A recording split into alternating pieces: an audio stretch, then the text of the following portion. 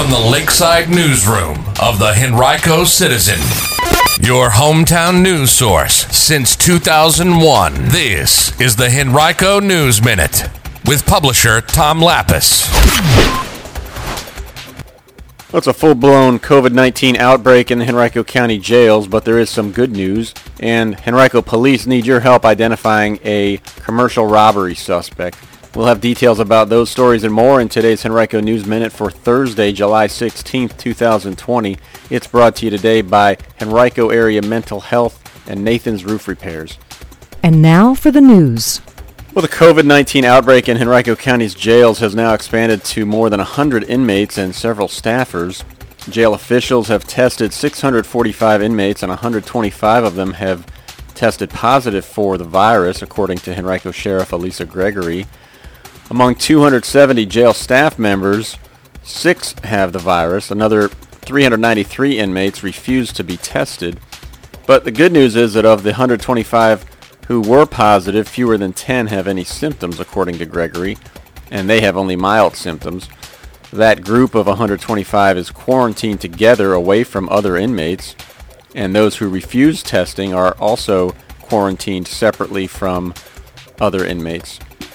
Henrico County Manager John Vitolkas praised Gregory's ability to reduce by 768 the number of prisoners housed in the 2 jails this year alone, saying that without that reduction, it might not be possible to isolate 3 separate groups in the county's Jail West and Jail East.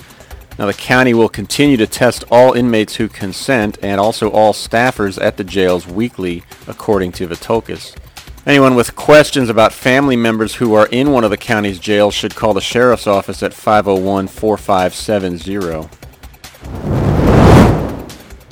Henrico County's 7-day COVID-19 positivity percentage continues to rise. As of July 11th, it reached 6.1% that day.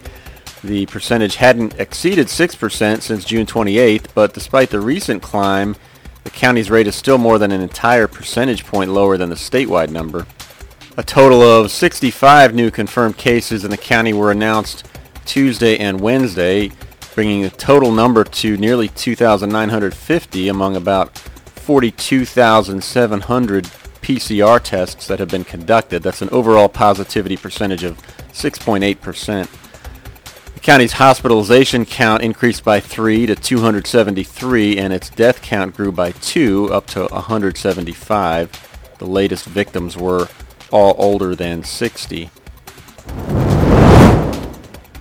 A 70-year-old Henrico woman died in a 2-car accident in Varina on Tuesday. The crash happened at about 2:45 in the afternoon at Darbytown Road and Turner Road, according to police. First responders found that a Ford F-250 truck was traveling east on Darbytown, and it struck the Nissan Altima the woman was driving that was attempting to turn onto Darbytown Road from Turner. The victim was Louise Edwards. She died at a local hospital. Speed and alcohol are not considered factors in the crash, according to police. Henrico police are seeking the public's help in identifying the man who robbed a business in the 3300 block of Williamsburg Road in eastern Henrico on Tuesday at about 3 p.m. The suspect walked up to an employee of a store, asked if he could purchase a Black and Mild. The suspect handed the clerk change to pay, and as the employee was counting the change, the suspect stepped behind the counter and told the victim to get on the floor. He then opened the cash drawer and took money out and placed it in his pockets, ordered the employee to the store closet, and left. You can see a picture of the man on our website, henricocitizen.com, by clicking Public Safety. He's described as a black male between 6 foot and 6'3", and if you have any details about the case, police are asking you to call 501-5000 or 780-1000. As we all strive to do our part during this extraordinary time, Henrico Area Mental Health serves as your local and public mental health agency, continuing to do its part. We all experience mental health challenges, especially during extreme challenging times. It doesn't matter your age, gender, race, or ethnicity. Each person is affected differently. If you're a resident of Charles City, New Kent, or Henrico counties, and you, a family member or friend or someone you know, may need someone to talk to about the mental health challenges being experienced. Do your part and call us at 804-727-8515. That's 804-727-8515. We're here to help. Remember, mental health is good health. Call Henrico Area Mental Health at 804-727-8515. That number again is 804-727-8515. This message comes to you from Henrico County CSB Prevention Services.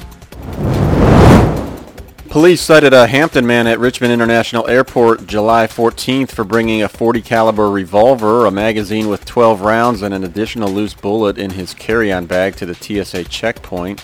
It was the 11th time this year and second time in just 5 days that TSA officials had found a gun at the checkpoint. Last year it happened only 18 times all year. It also happened just 18 times in 2018.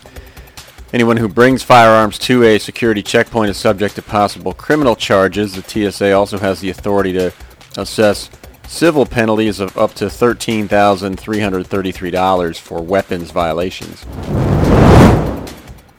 A traffic alert if you are traveling on I-64 East near Airport Drive next week. Beginning on July 22nd, VDOT will alter the traffic patterns there. It's working on a project to replace the bridges at the interchange. Beginning at 6 o'clock on July 22nd, all eastbound traffic on I-64 will switch over to a newly constructed bridge, and the new single exit 197 will remain open. There will be no changes to traffic flow on Airport Drive. The project is expected to be completed in late 2022.